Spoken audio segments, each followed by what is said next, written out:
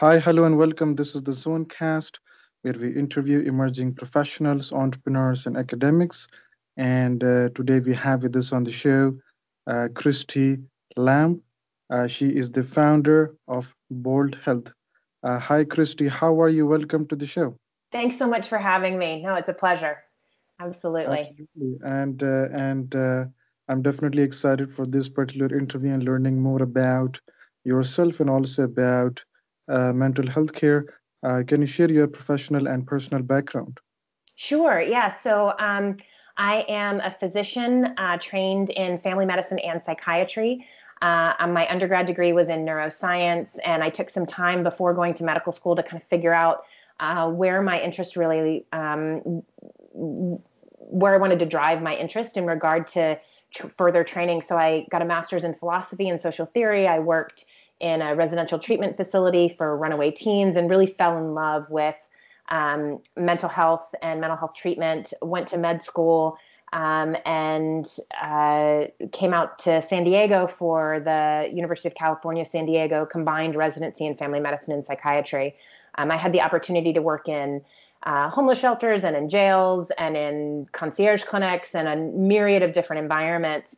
And during my training, really fell in love with psychotherapy as well, and realized in all those different environments that one of the that I it was clear to me I was going to need to create my own space in order to practice medicine the way that I thought would be the most effective for patients. And so created Bold Health in 2017 to gather together like-minded practitioners, have a clinic where we could treat higher acuity by having a collaborative team model, and have kind of been off to the races ever since. It's been speaking of the entrepreneurial piece, I'm highly trained in medicine and in psychiatry, and I think the hardest learning curve in all of this was the business side of things, of kind of stepping out of a system of healthcare and self-educating in regard to the business and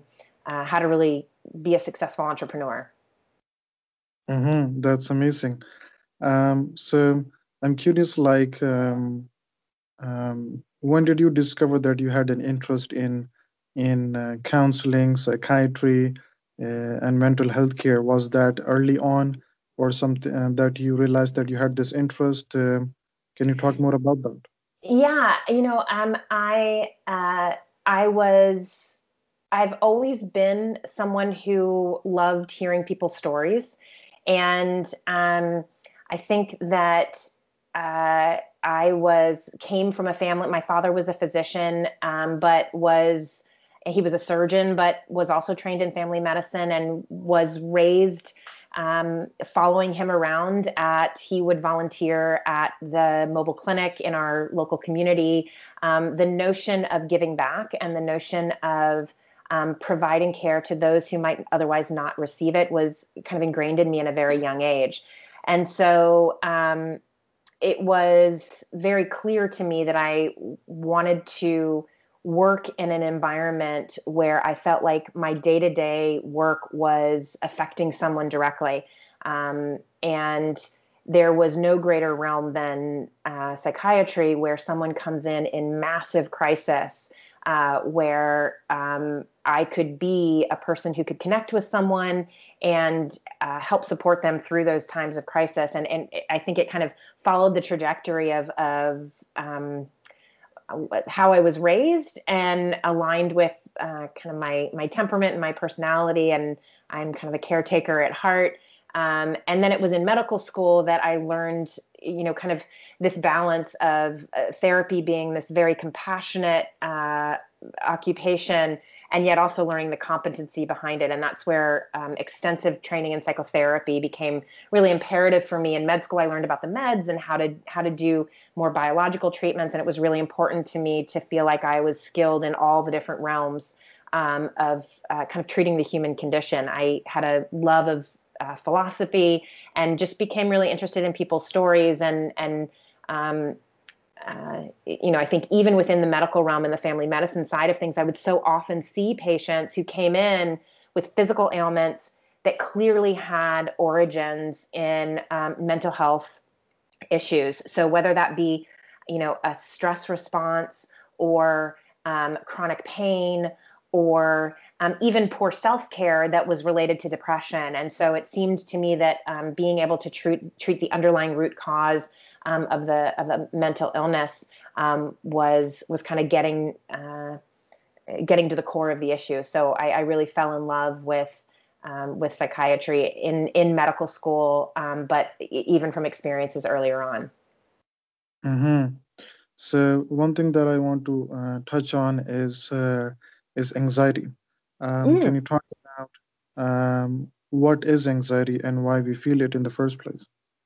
absolutely, yeah. So this is one of my areas of expertise and a place where that I'm pretty passionate about talking about because the psychotherapy education that I had received, um, apart from psychiatric training and medical training, was so distinctly different and really made so much more sense to me that I love talking about it. Be happy to share about it. So, going through a master's in philosophy and 4 years of residency, or 4 years of medical school and 5 years of residency, I had a supervisor after my training who asked me, what is anxiety? And I was like, well, it's kind of like when you're stressed or nervous. And I couldn't really define it in a very clear way. Even after all this training and after treating people with anxiety, right, using meds to treat anxiety, it was this kind of felt sense of feeling kind of nervous. And it was through intensive short-term dynamic psychotherapy that I really started to understand a biological understanding, a physiological understanding of anxiety. And so the conceptualization is that anxiety is nothing more than a stress response in the body, and that it's actually imperative for our safety that we want our nervous systems to have a response when something in our environment changes or shifts, or if we have feelings come up inside, we want to have a response. So if a baseball comes through the window, I want my heart rate to increase. I want to kind of move out of the way. The problem is that for many of us, we have become anxious over the feelings that come up in us. And so we can have all different kinds of responses that keep our feelings at bay and cause a stress response in our body. In ISTDP, we conceptualize kind of three different levels of anxiety. The first level of anxiety is in what we call the striated muscle. So this is the voluntary muscle that we have control over. And so this is the kind of anxiety that you'll often see. So if somebody has a bouncing leg or is fidgety, right, this is the anxiety that of the person that you see in a room and you're like, oh, that person looks anxious. Interestingly, that's actually the lower level of anxiety because it's in the striated muscle. This is the place where we can control. So if my shoulders are up in my ears, I can drop them. If I'm fidgeting, I can actually stop doing that and I can take a deep breath and kind of regulate. When anxiety gets higher, it goes into the second level of anxiety, which is the smooth muscle. And this is the muscle we don't have control over. So this is when we get stomach upset with diarrhea or nausea or constipation, burping, migraine headaches mediated through the vasculature that we don't have control over the blood vessels that can clamp down and cause migraines. And so this is the level where people who have autoimmune conditions or allergic reactions or asthma can have exacerbations in times of high stress. This is also that middle level where our autonomic nervous system, the part of our nervous system we don't have control over that regulates our heart rate and our blood pressure and our digestive system, can get affected. Most of us have heard of the fight or flight response from our autonomic nervous system, where our heart rate goes up, our blood pressure goes up, our muscles get activated as if we are about to fight or flee from a stressful stimulus. So this level of activation can happen. We can start sweating. When it gets even higher, and this is the anxiety that a lot of people don't know about, it can dump into what's called the parasympathetic nervous system. And this is, again, part of the autonomic nervous system we don't have control over, but can cause us to have almost like this sensation of going possum. So this is where heart rate drops, blood pressure drops, people get fatigued, they can feel numb and tingly or feel like they have kind of jelly limbs, can't really stand up. This is where people can get ringing in their ears. And many people in once they've hit this level of anxiety, are often kind of close to dumping into depression at times. So this is high level of anxiety, but many of us can get it on a spur of the moment. Just all of a sudden anxiety pops and we can feel kind of lightheaded. Higher level of anxiety, the third and highest level of anxiety, we call cognitive perceptual disruption. And this is where the brain kind of goes offline. So this is where people can dissociate, people can have foggy vision, people can, in severe cases, can hear things or see things, get paranoid.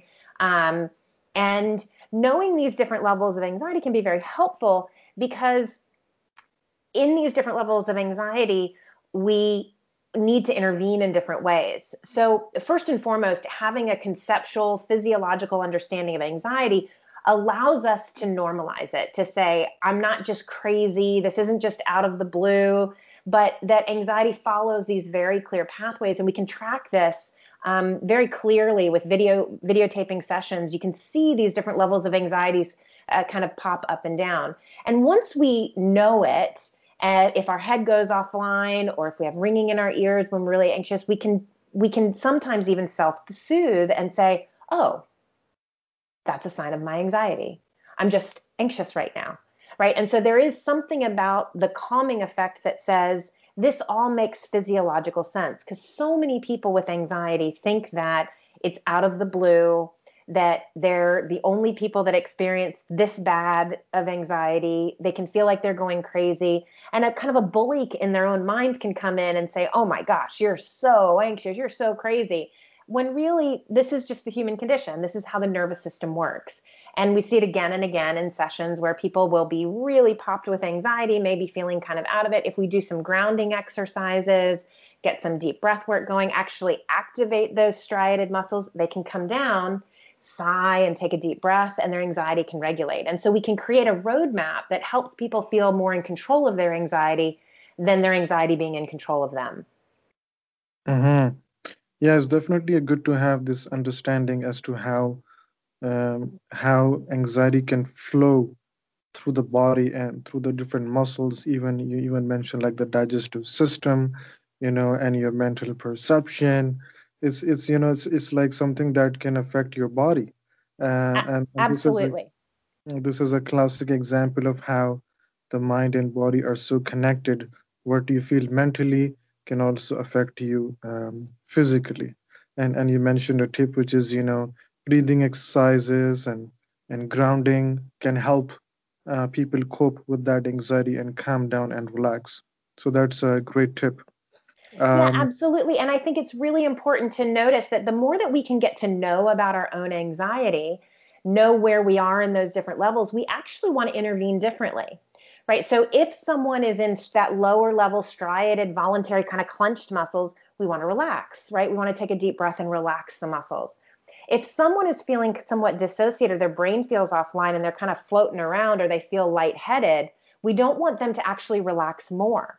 We want to get them into their bodies. And so sometimes when I have patients who really pop with anxiety or are in panic, we'll have them do what we call isometric muscular contractions. So we'll have them push their hands together and create some tension in their shoulders and in their arms, or get down on the ground and do a plank, or sit up against the wall in a wall sit and activate their quad muscles, the large muscles that we can contract, to get the blood flowing and to actually get them back into their bodies. So at the highest level and at the lowest level of anxiety, we actually want to do two totally different things to regulate the anxiety. And this can be really important, because if people are kind of feeling dissociated or foggy headed and do a relaxing meditation, they may actually feel worse, which sounds counterintuitive. But if we understand the physiology behind it, we can understand how then to better intervene for ourselves. absolutely. Definitely, that's a good tip. One thing I also want to talk about is a term that we hear a lot, which is OCD, Mm-hmm. obsessive compulsive disorder. So, can you talk about what it is and what are the symptoms, and perhaps you can also differentiate between the fact and the myth or the perception of it, and shed some light on that. Absolutely. Yeah. So obsessive compulsive disorder is an anxiety disorder where people are driven to compulsions based on obsessive thoughts. So, I should give the background that while this is a primary psychiatric diagnosis, the way that I conceptualize psychiatric diagnoses is that, again, that this is not necessarily something that is just your brain is broken in some way. Now, there are very clear biological and genetic underpinnings for a lot of these disorders, and so they do run in families. But it's not, the idea is that this is not something that someone just has a broken brain, but they may have a predisposition for their brain to operate in a certain way. And then under stressful situations, this may be a way that their brain kind of goes offline in its own way to keep them from a stressful situation. So very commonly what we see in OCD is that there will be someone who is otherwise high functioning. Often the characteristics of people with OCD, they're often very perfectionistic. They're sometimes very hard on themselves, right? And in a higher stress environment, they may get anxious, may not even actually recognize any internal anxiety, and go to very obsessive thoughts, sometimes intrusive thoughts, where they may have images of harm to themselves or harm to others, catastrophic events. Sometimes there are sexual images or things that are very disturbing to them. Other people will go to compulsions, or there may be a mix of the two. Compulsions being feeling pulled or drawn to an activity that doesn't quite make sense for the environment that they're in, or that they rationally know the door is locked, but they may feel a compulsion to check it numerous times. And this really becomes a disorder when it causes problems in people's lives. So the reminder that all of us may get in the car and be like, did I turn the stove off, or did I lock the door, and go check, right? This does not mean that you're OCD, but this is where it actually becomes such a problem that it causes dysfunction in people's lives. So they're late to work, or they can't focus, or they can't get other things done, or they're washing their hands to the point of their hands being chapped and cracking and sometimes even bleeding. And so differentiating between the notion that we all have our little quirks or can second guess ourselves, but this is when it really becomes destructive in our lives, is when we get a diagnosis of OCD. OCD is often very responsive to medication, but also there are a number of different treatments that we can use through some exposure therapy, dealing with the actual obsessions and compulsions themselves. But I actually find that often OCD symptoms increase during times of high stress, that we can almost conceptualize it as a self-torturing mechanism that works in the effort of keeping us from the discomfort in our current environment. So very often when people are having difficulty at work or in relationship, they have a lot of feelings that come up in those relationships that then can make them anxious. And then their symptoms get really high.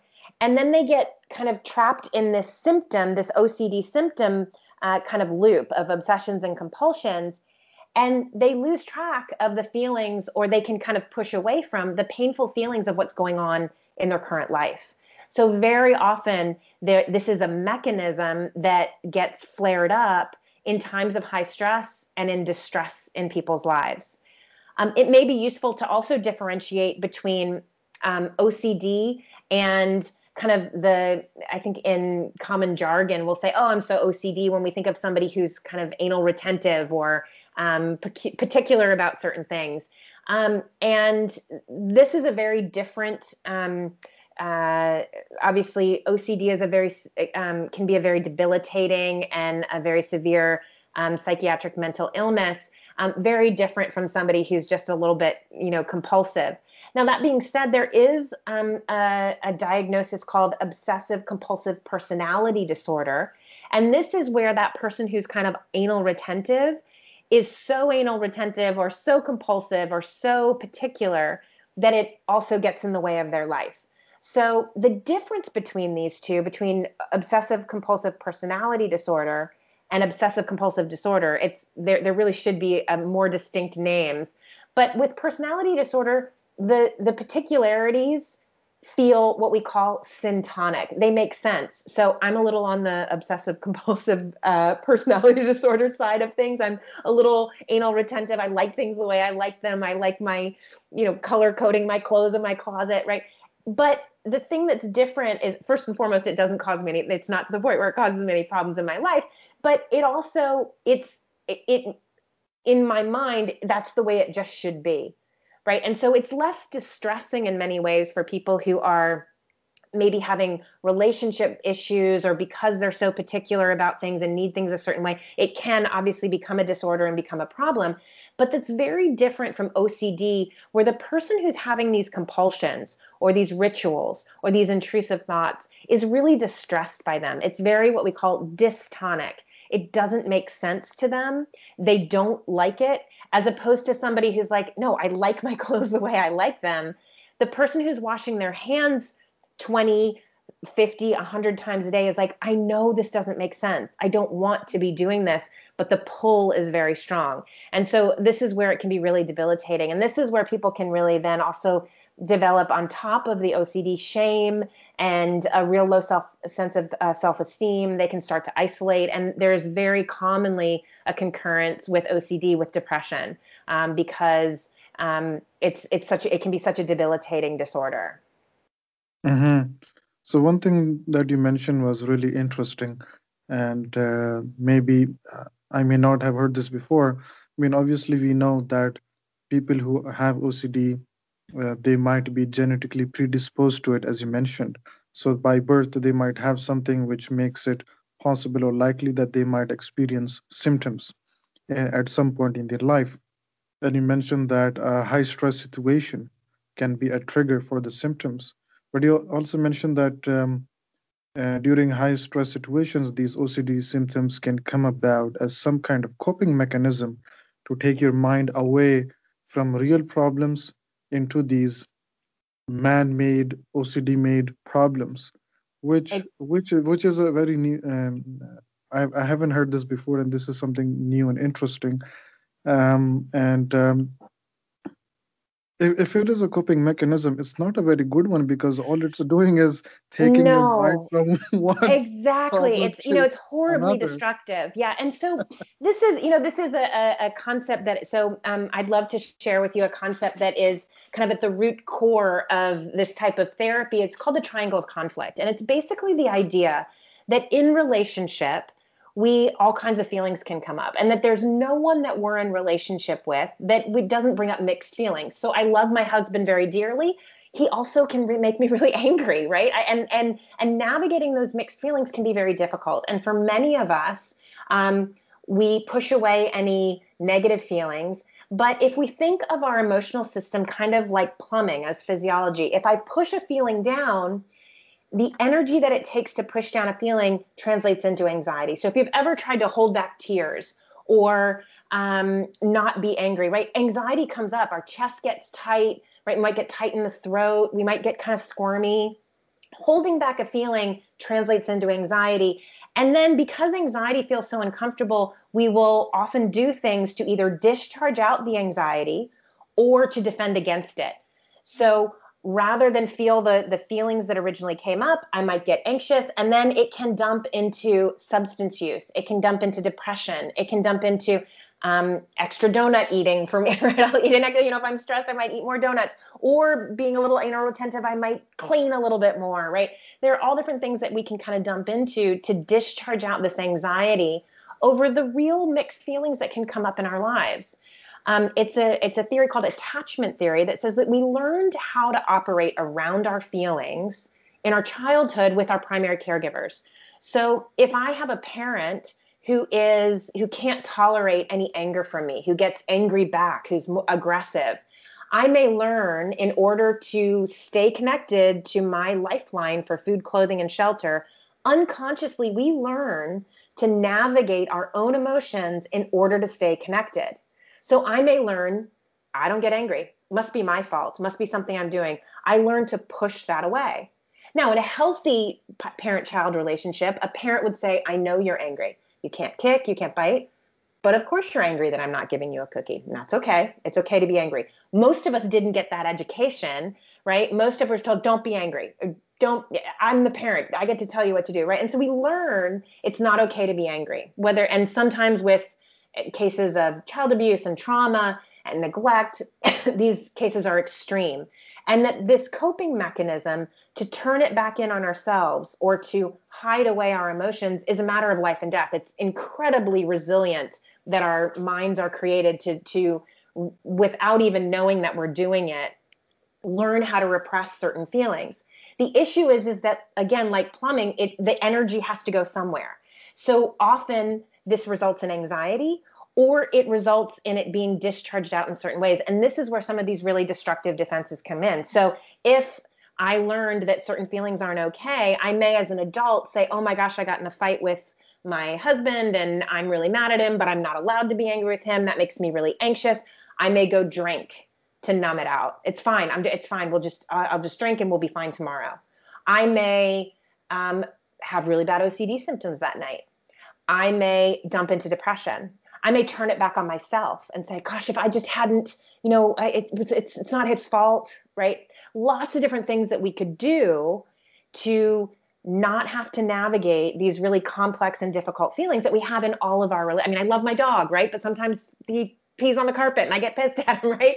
And so every single human that we interact with, we're going to have mixed feelings about. And if we can't tolerate those feelings and work through them and let them just metabolize, right, we can have really destructive consequences that, like you said, it doesn't make much sense. But if we think about it through this attachment theory model, the brain that was creating these mechanisms was 3 years old, 4 years old, 5 years old. So it's actually brilliant for a 3-year-old to come up with this. It may not be working when we're 45. And hopefully, and I think that's a lot of the work of therapy, it is to see what mechanisms have I created in my life that are now destructive, that may have saved my life previously. If I was 3 and I was in an environment with somebody who was aggressive and abusive, to repress all of this in whatever means was possible may have saved my life.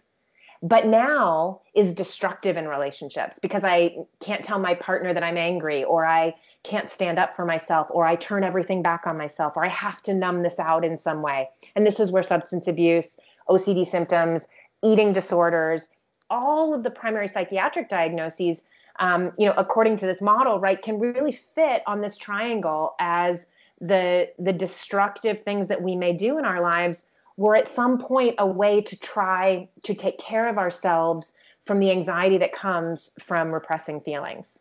Does this make sense? I know it took a deep dive there into this. No, it's as I mentioned, like the coping mechanism theory of OCD is not something that I've heard before, and this is something new. And I'm familiar to the concept that our brains or our subconscious can try to create a coping mechanism which is destructive, unhealthy, does not make sense. But it's the brain, I guess, or the subconscious is actually trying to be protective, but it ends up being destructive. Absolutely. Yeah. But I the have a fact that patient. So I was just going to say, I have a patient who had really bad OCD cleaning behaviors. So would clean for 8 hours a day. And she didn't want to be, but she was really just pulled to do this. And we did medications, we did therapy, and she was doing a lot better. She had a very stressful situation come up in her marriage, and all of a sudden her symptoms were incredibly right back to 8 hours. She'd gone down to 2 hours a day. She's back to 8 hours a day. And when we were able to get really clear about her complex mixed feelings towards her husband, allow those to be okay, metabolized, for them to get into couples, for her to have a voice to speak about it, her symptoms went back down. So it's this incredible, direct correlation when we can see the pattern. And so I think that's part of the work of the therapist, is to help the patient understand, or for all, whether patient or not, right? I think I'm so curious about and fascinated by how does it make sense? How does this mechanism, not just something random or a broken brain, but how does it make sense? How do we conceptualize this and see what's driving it? What's the engine of this, so that we could potentially undo or take care of ourselves in a different way, in a way that isn't as destructive? Maybe rather than repress my anger and get anxious and have OCD symptoms, maybe if I can notice it, or I can notice my anxiety, maybe I'll go for a run. if I'm not in a place to actually, access these feelings. The more that I can understand and have a roadmap of what's happening, the more I can intervene on my own behalf, potentially in a less destructive way. Hmm. So I guess the approach, or one of the approaches, should be to understand what real problems the brain is trying to cope against with these symptoms, Mhm. and handle those problems head on, You got it. rather than allow your brain to use these destructive ways to not think about it, or to put your head under the sand and just take your mind away from it. So that's also a very interesting approach, and this is something new that I'm learning about OCD, which I didn't know that it might be a flawed coping mechanism for Exactly. many And I people. think that it's so important is the caveat to that, it's unconscious, right? So it's not like somebody wakes up in the morning is like, I know I'm angry with my husband, but I think what I'll do is wash my hands 100 times instead, right? Like, right? Like nobody says that. But if I know that this mechanism exists in me, then I can start to be curious. And if I see the hand washing, I can say, what's going on? Can I Hmm. regulate Yeah, my anxiety? yeah. And what's going on here? Why am I so stressed? Why am I attacking myself with this mechanism right now? Right? So it's now that you mentioned that the high stress situations are a trigger for OCD symptoms. So I guess we can imagine that during the pandemic, this must be a bad time for OCD patients, and they must be going through some symptoms and distress.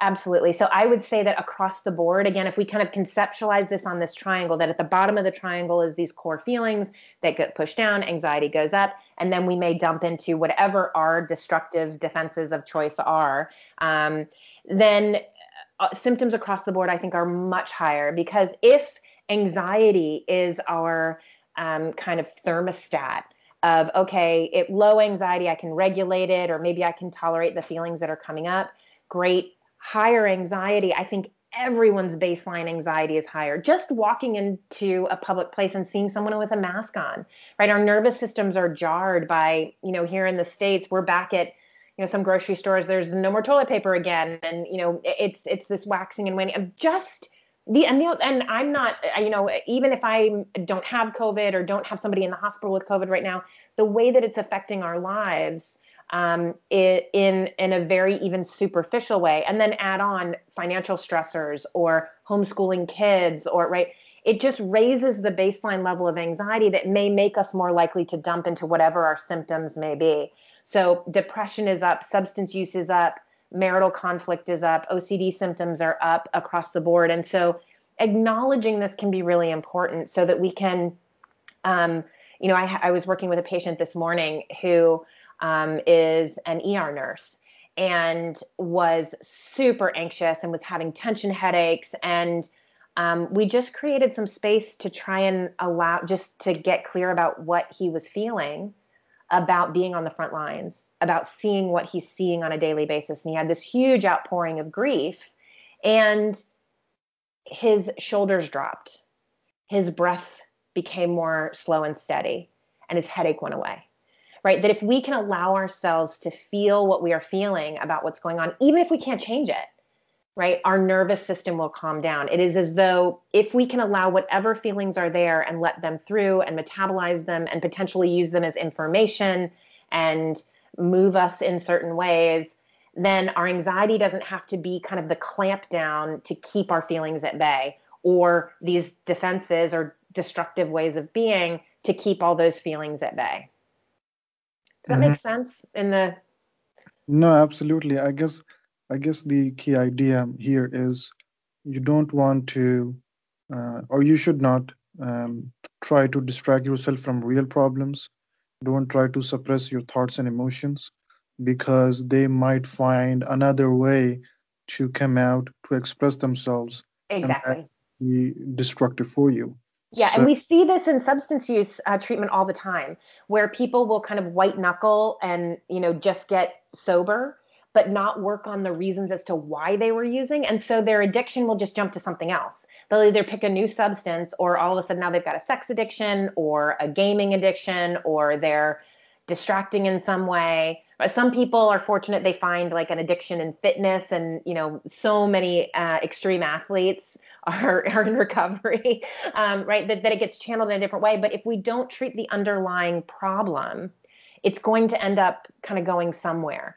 And it means that can we allow that the feelings that come up in us are more than okay, even if we don't know why they're there, don't completely understand them. But if we can just let the feelings be without trying to repress them, without trying to push them away, we're going to be a lot more mentally healthy. And often when we allow ourselves to start to feel, we find clarity. It's like, oh man, yeah, this has been really hard.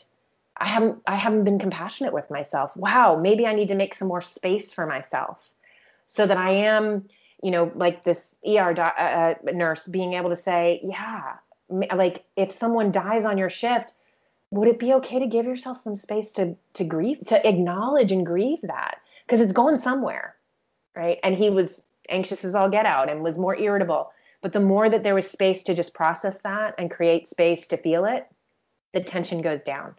We've been habituated and socialized to avoid our feelings and to avoid looking at our anxiety. Most of us were taught to like not have a feeling and just push through.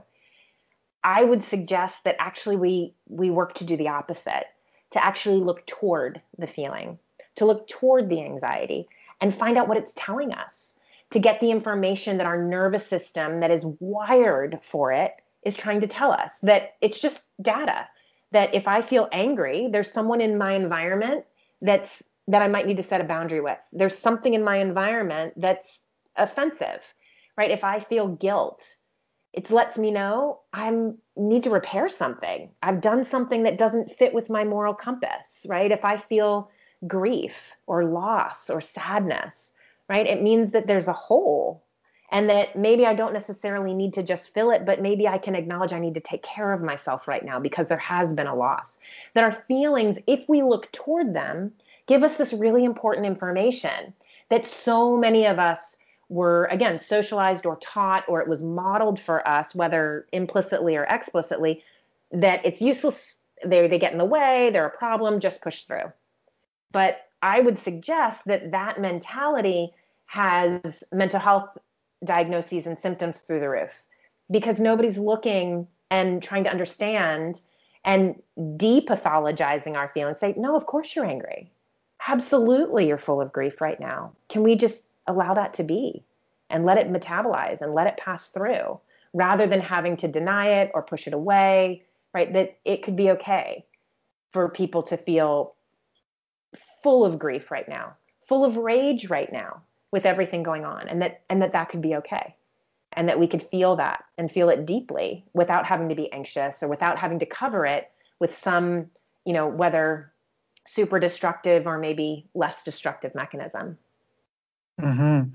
Definitely some interesting insight you shared about OCD, and this definitely provides a better understanding of what OCD is and why, and how it expresses itself, and I guess with a good intention, but to help you cope, but at the same time, it can be stressful. One thing that I want to talk to you about is intensive short-term dynamic psychotherapy. Sure. Perhaps you can talk about it, what it is, and how it can help treat anxiety and OCD. Absolutely. So many of the concepts that I've been talking about are are all kind of rooted in intensive short-term dynamic psychotherapy. So Habib Davanloo is a psychiatrist actually in Montreal who originated this theory. He was in 1960s, 1970s, still training people today. I believe he's in his 90s. I've never actually met him, but have trained with a number of people who did train with him. And he was looking for the surgical method of psychotherapy. He was watched thousands and thousands of hours of videotape of psychotherapy sessions with his patients to better understand the physiological underpinnings of feelings, of what was happening. And he really kind of used video to help clinicians see this triangle of conflict in action, right? You could ask a patient, So, how are you feeling during that time? Start to notice their foot tapping, start to notice anxiety coming in, and then they might avoid and gaze away, right? Very minimal defenses that we can start to understand, oh, this person has difficulty sitting with and navigating their feelings, and that's a lot of this work.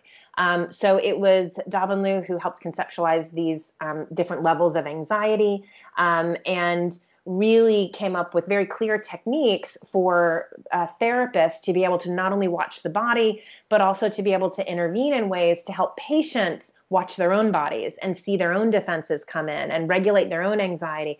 And then the end goal being to really be able to deeply feel exactly what they feel from present time, but also past, that kind of the origins of where this repression of emotion came from. Often the work comes back to kind of look at any kind of early attachment trauma that may have kind of set some of these systems, into motion. And so ISTDP is traditionally practiced by psychiatrists and psychologists who get training from people who, many of whom actually the kind of world leaders trained under Habib Davin Liu, and now there's kind of a next generation, I think, of providers who are training other therapists to learn these techniques. And, for me, in medical training, I knew that I was interested in psychotherapy, but I didn't really understand what made it different from just kind of going out with a friend for coffee and talking about your problems. And it's not to say that supportive therapy, where you do kind of just have a catharsis from talking about what's going on in a safe space, isn't, helpful.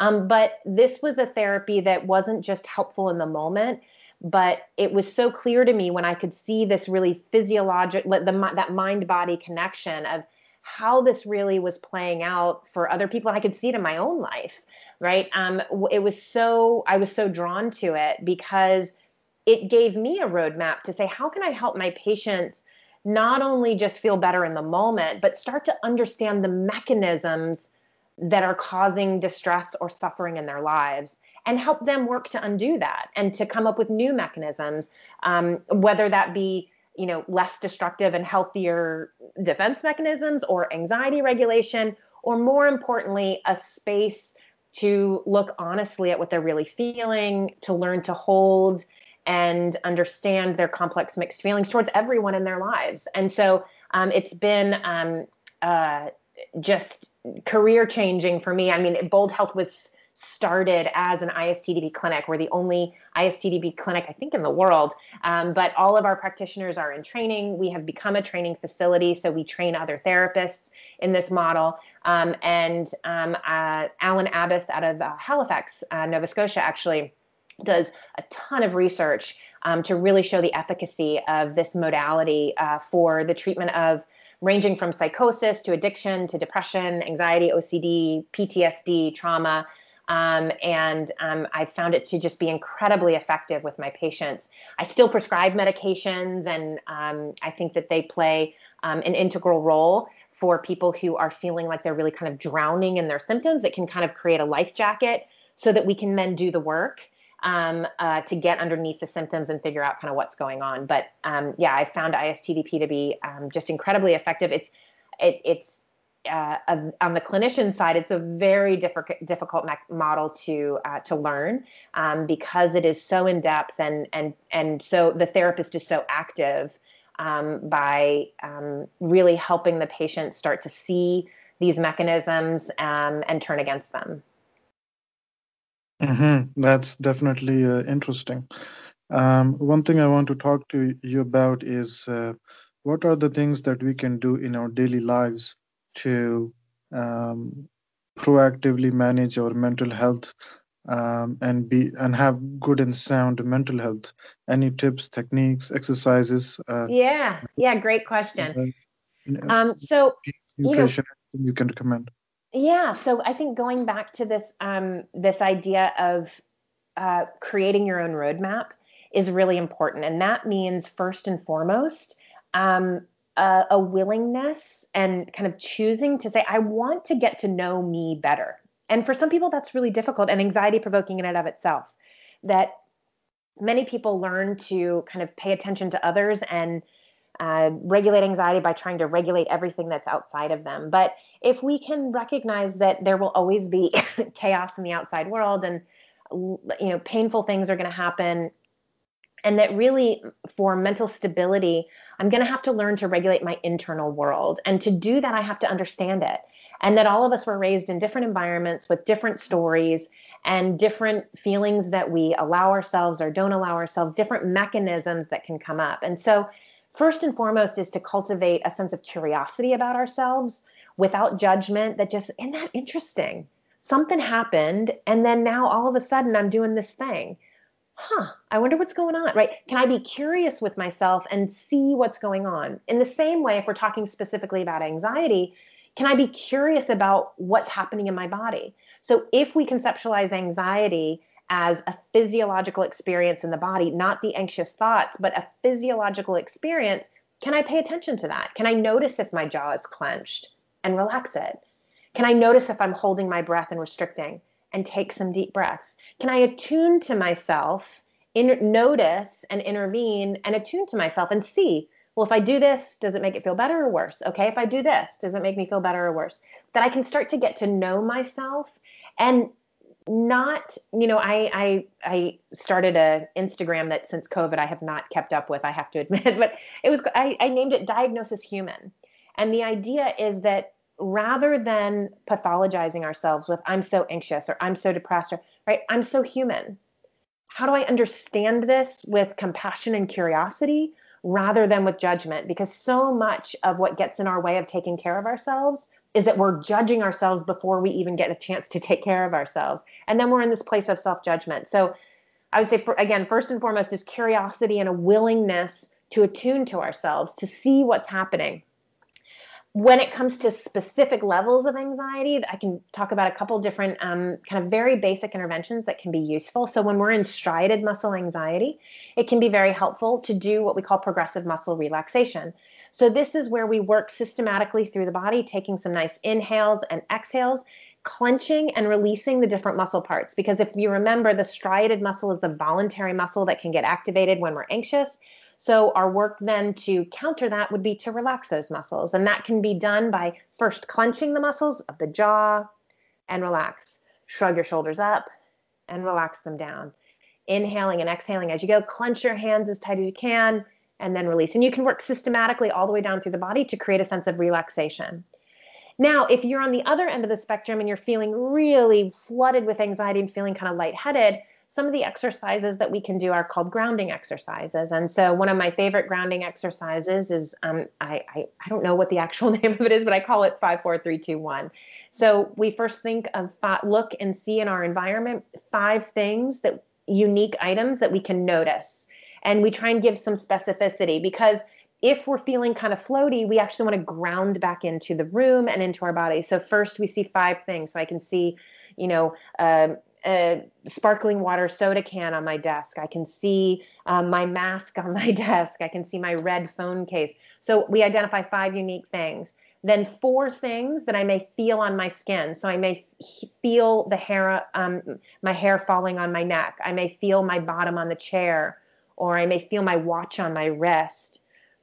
Then 3 things that I hear in the ambient environment. So I may hear traffic in the outside window, or the noisemaker that's creating white noise outside my door. Then 2 things that I smell, and sometimes I have to smell the shampoo in my hair or the detergent in my clothes. And then 1 thing that I taste. And this focus takes us out of whatever thoughts are kind of pulling us away and having us float away, and ground us back into our room, into our bodies. And the whole time, always oxygen is going to be one of the key things that we're going to do to help regulate. So we know that oxygen and a prolonged exhale can help us regulate with anxiety. So the last technique thing that I'll tell you about is my favorite breathing exercise, which is a ladder to 9. So we know that oxygen helps regulate the nervous system, slow, controlled, steady breath, and especially a prolonged exhale. And so this exercise is basically a laddering increase in the duration of the inhale and the exhale. So we start with an inhale for 1 and an exhale for 1. Inhale for 2, exhale for 2. Inhale for 3, exhale for 3. all the way up to 9. And so prolonging the exhale. So we're bringing our focus again into our own bodies, oxygenating, pausing to take care of ourselves. And I find that, there's on YouTube and on the internet and Instagram, right? There's a million different anxiety regulation activities. And one of the biggest barriers that I find is that people don't believe that they'll work, so they don't try. Or as they're doing them in their head, I've heard people say, there's this inner monologue that says, oh my God, you're so crazy. I can't believe you're so anxious. You're at the point where you have to like stop and do breathing exercises.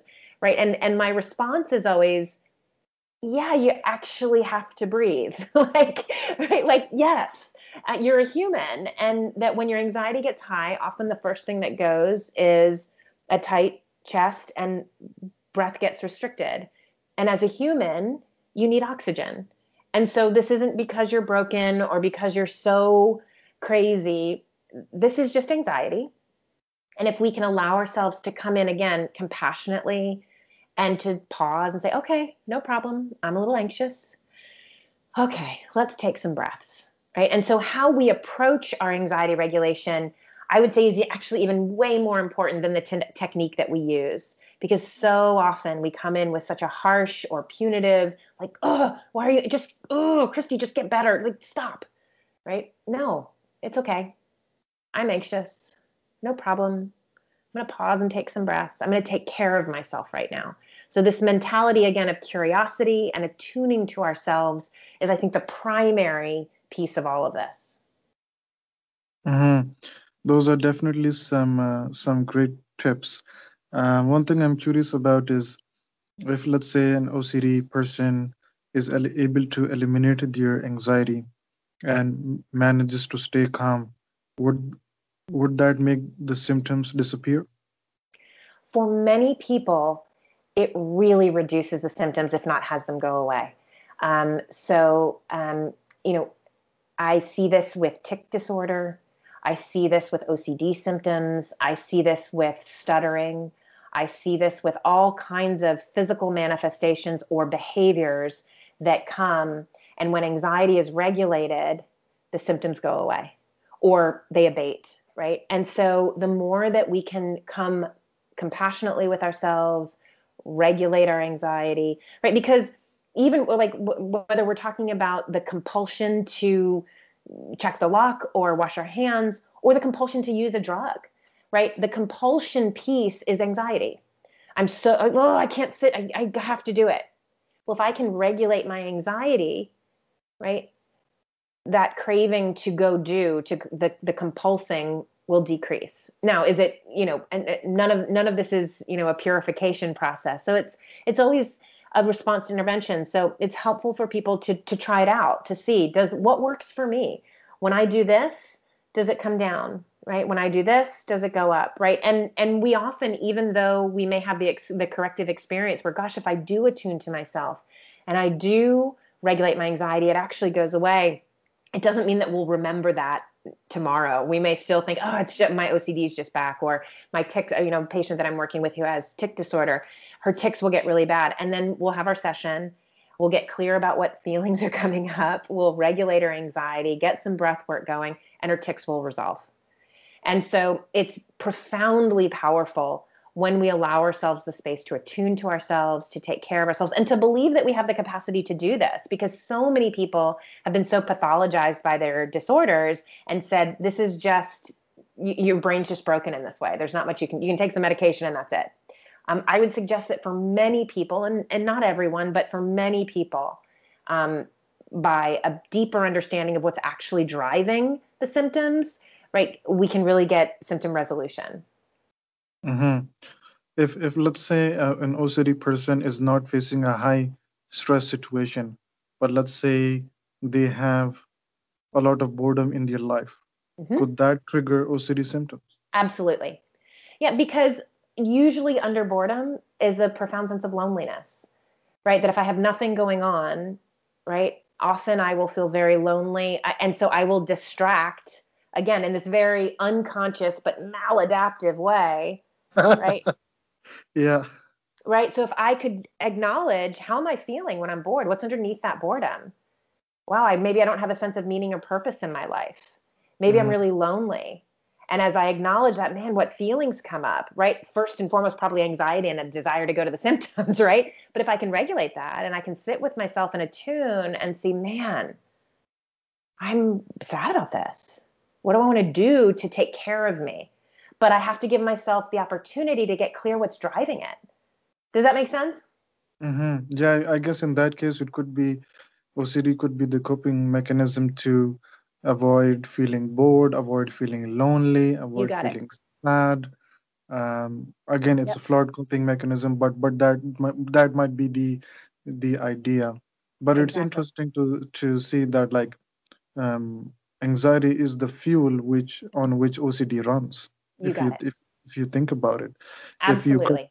if you cut the fuel supply, then you're kind of starving the OCD monster. You got it. And And I would say the same for substance abuse and for many, right? Eating disorder, all of the above. Absolutely. You're spot on. Yep. Mhm. Do you one thing that I'm curious about is does cold showers or cold water does it help you become calm or manage your symptoms? I think it depends on the person. I think there Okay. are a lot of people for whom the cold can kind of just distract away and can Mm-hmm. help, and so it really depends. I'm always very cautious about anything that would be punitive. So we Mm-hmm. don't want to punish ourselves into symptom resolution because it's just going to pop back up somewhere else. So we have to because then we're basically saying you're wrong for having these symptoms. Now you get punished, right? And so the punishment model only works for so long. And I see this again and again in addiction of like shaming people into sobriety and then once the guilt is worn off, they're back at it because they, again, never got to the underlying cause. So for some people, a cold shower may be invigorating. It may be a great distractor. It may get them kind of shifted to something else. For others, it can be kind of punitive or it may feel miserable, right? And we're just swapping out one bad thing for another. So I would say, I'm always going to say response to intervention, right? For some people, and this is the same for meditation and breath work. There's a certain breath exercise called box breathing. I can never get my counting right. It annoys me. And I'm like, whenever anybody's like, I don't like that one. Right. And so, but for some people, it's like, great. That's like their thing. So you got to find what's your thing. And so there is no one size fits all. And that's where pulling back, getting curious about ourselves and saying, yeah, what works for me? What helps me? What makes me feel worse? What's making my symptom? If we can just start to get curious. I mean, I'll never forget. I had a patient once who came in after relapsing on cocaine, and I asked him, well, what happened? And he's like, I don't know. It was like I was just walking down the street and fell on a pile of cocaine. I was like, okay, like let's pull back here and can we be curious about what happened, right? And he had lost his job.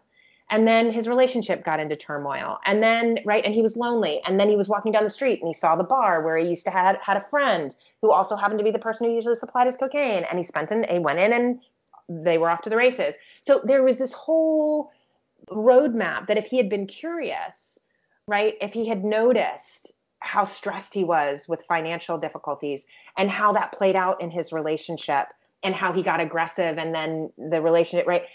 If we had been able to intervene earlier on, we might not have gotten here. But like you said, we have to be curious about what's driving the mechanism. Um, yeah. Hmm. Yeah, absolutely. Um, One thing that I also want to ask, and I think it's very relevant, is the constant use of technology in our lives, Yep. from phones, to computers, to tablets, to Yep. all the screen time. Do you think do you think there is an overconsumption of these things that's happening, and how does that affect anxiety and mental health and Absolutely. symptoms of mental health problems? Yep, great question. So I think there are a number of issues with, I don't know if you've seen The Social Dilemma, but it's a great documentary on Netflix about the effects of social media. And so screen time, social media, all of that stuff has definitely been shown to have deleterious effects on our psyche. And I think there's a number of different things that we can look at here and can see as a problem. So part of it is it can be used to just numb, right? We can just numb ourselves by like, I'm having a conflict. I get anxious. I'm just going to avoid many lots of people that are like, yeah, I just go in the bathroom and I just like scroll, right? Scroll on Instagram, shopping scrolling, whatever, news scrolling, Twitter scrolling, whatever it is, it's a way to numb. So numbing can be really destructive because we're not dealing with the root cause or the root issue. And then we can feel guilty over that and we can start to attack ourselves. Or some people will go on sites like Instagram and use them to attack themselves. So they're numbing and scrolling, but they're also comparing and judging. And right, it can be a really toxic environment. It keeps us from actually having real communication. So even just over texting, right, that there is often a lack of actual communication that allows people to see what someone else is feeling, to feel their own feelings, to have that mirroring effect of somebody who's being compassionate with them. And so I think there's a huge emotional disconnect when we're just in front of screens and we're detaching from our own relationships, half scrolling and yeah, how was your day? Okay, good. Right. And we're not actually connecting in a deeper way. And I think that, gosh, as a psychiatrist, I'm hugely concerned about the big effects of this and about how this can perpetuate anxiety, depression, social isolation, right? And it's kind of it's reinforcing this numbing behavior of rather than dealing with what's going on, I've got this quick, easy way to numb and to zone out. And so then we don't have to regulate our anxiety. If we just go to a screen, I'm not challenging myself to kind of take a deep breath or attune to myself. I'm turning away from me and zoning out in some other way. And so I think clearly I have a lot of opinions about social media and about the screen time. And I think that I'm excited to see how many people have seen this documentary who are people who are limiting their time. And, as much as I'm skeptical about how much the apps and the phone actually really care about our screen time, I feel like that's kind of like they're trying to, give us a little bit, but how much that helps, I don't know. But, I think that people are becoming more conscious of this. I think they're being more conscious of how it's affecting their sleep. I think that, I've seen some restaurants before COVID who at the bottom of their menu would say, please put your phone away and enjoy the company that you're with. I've seen, vacation spots that are kind of highlighting that they don't have internet, that kind of thing, which I just thought was such a cool idea to say, how do we take control of this? Important in this conversation is that no defense is good or bad. So the things that we do are not good or bad unless they're destructive in our lives. So a glass of wine is not a problem. 4 bottles of wine being hungover and not being able to go to work creates problems in our lives. And even healthy defenses like going for a run is not necessarily good if I'm running to the point of shin splints.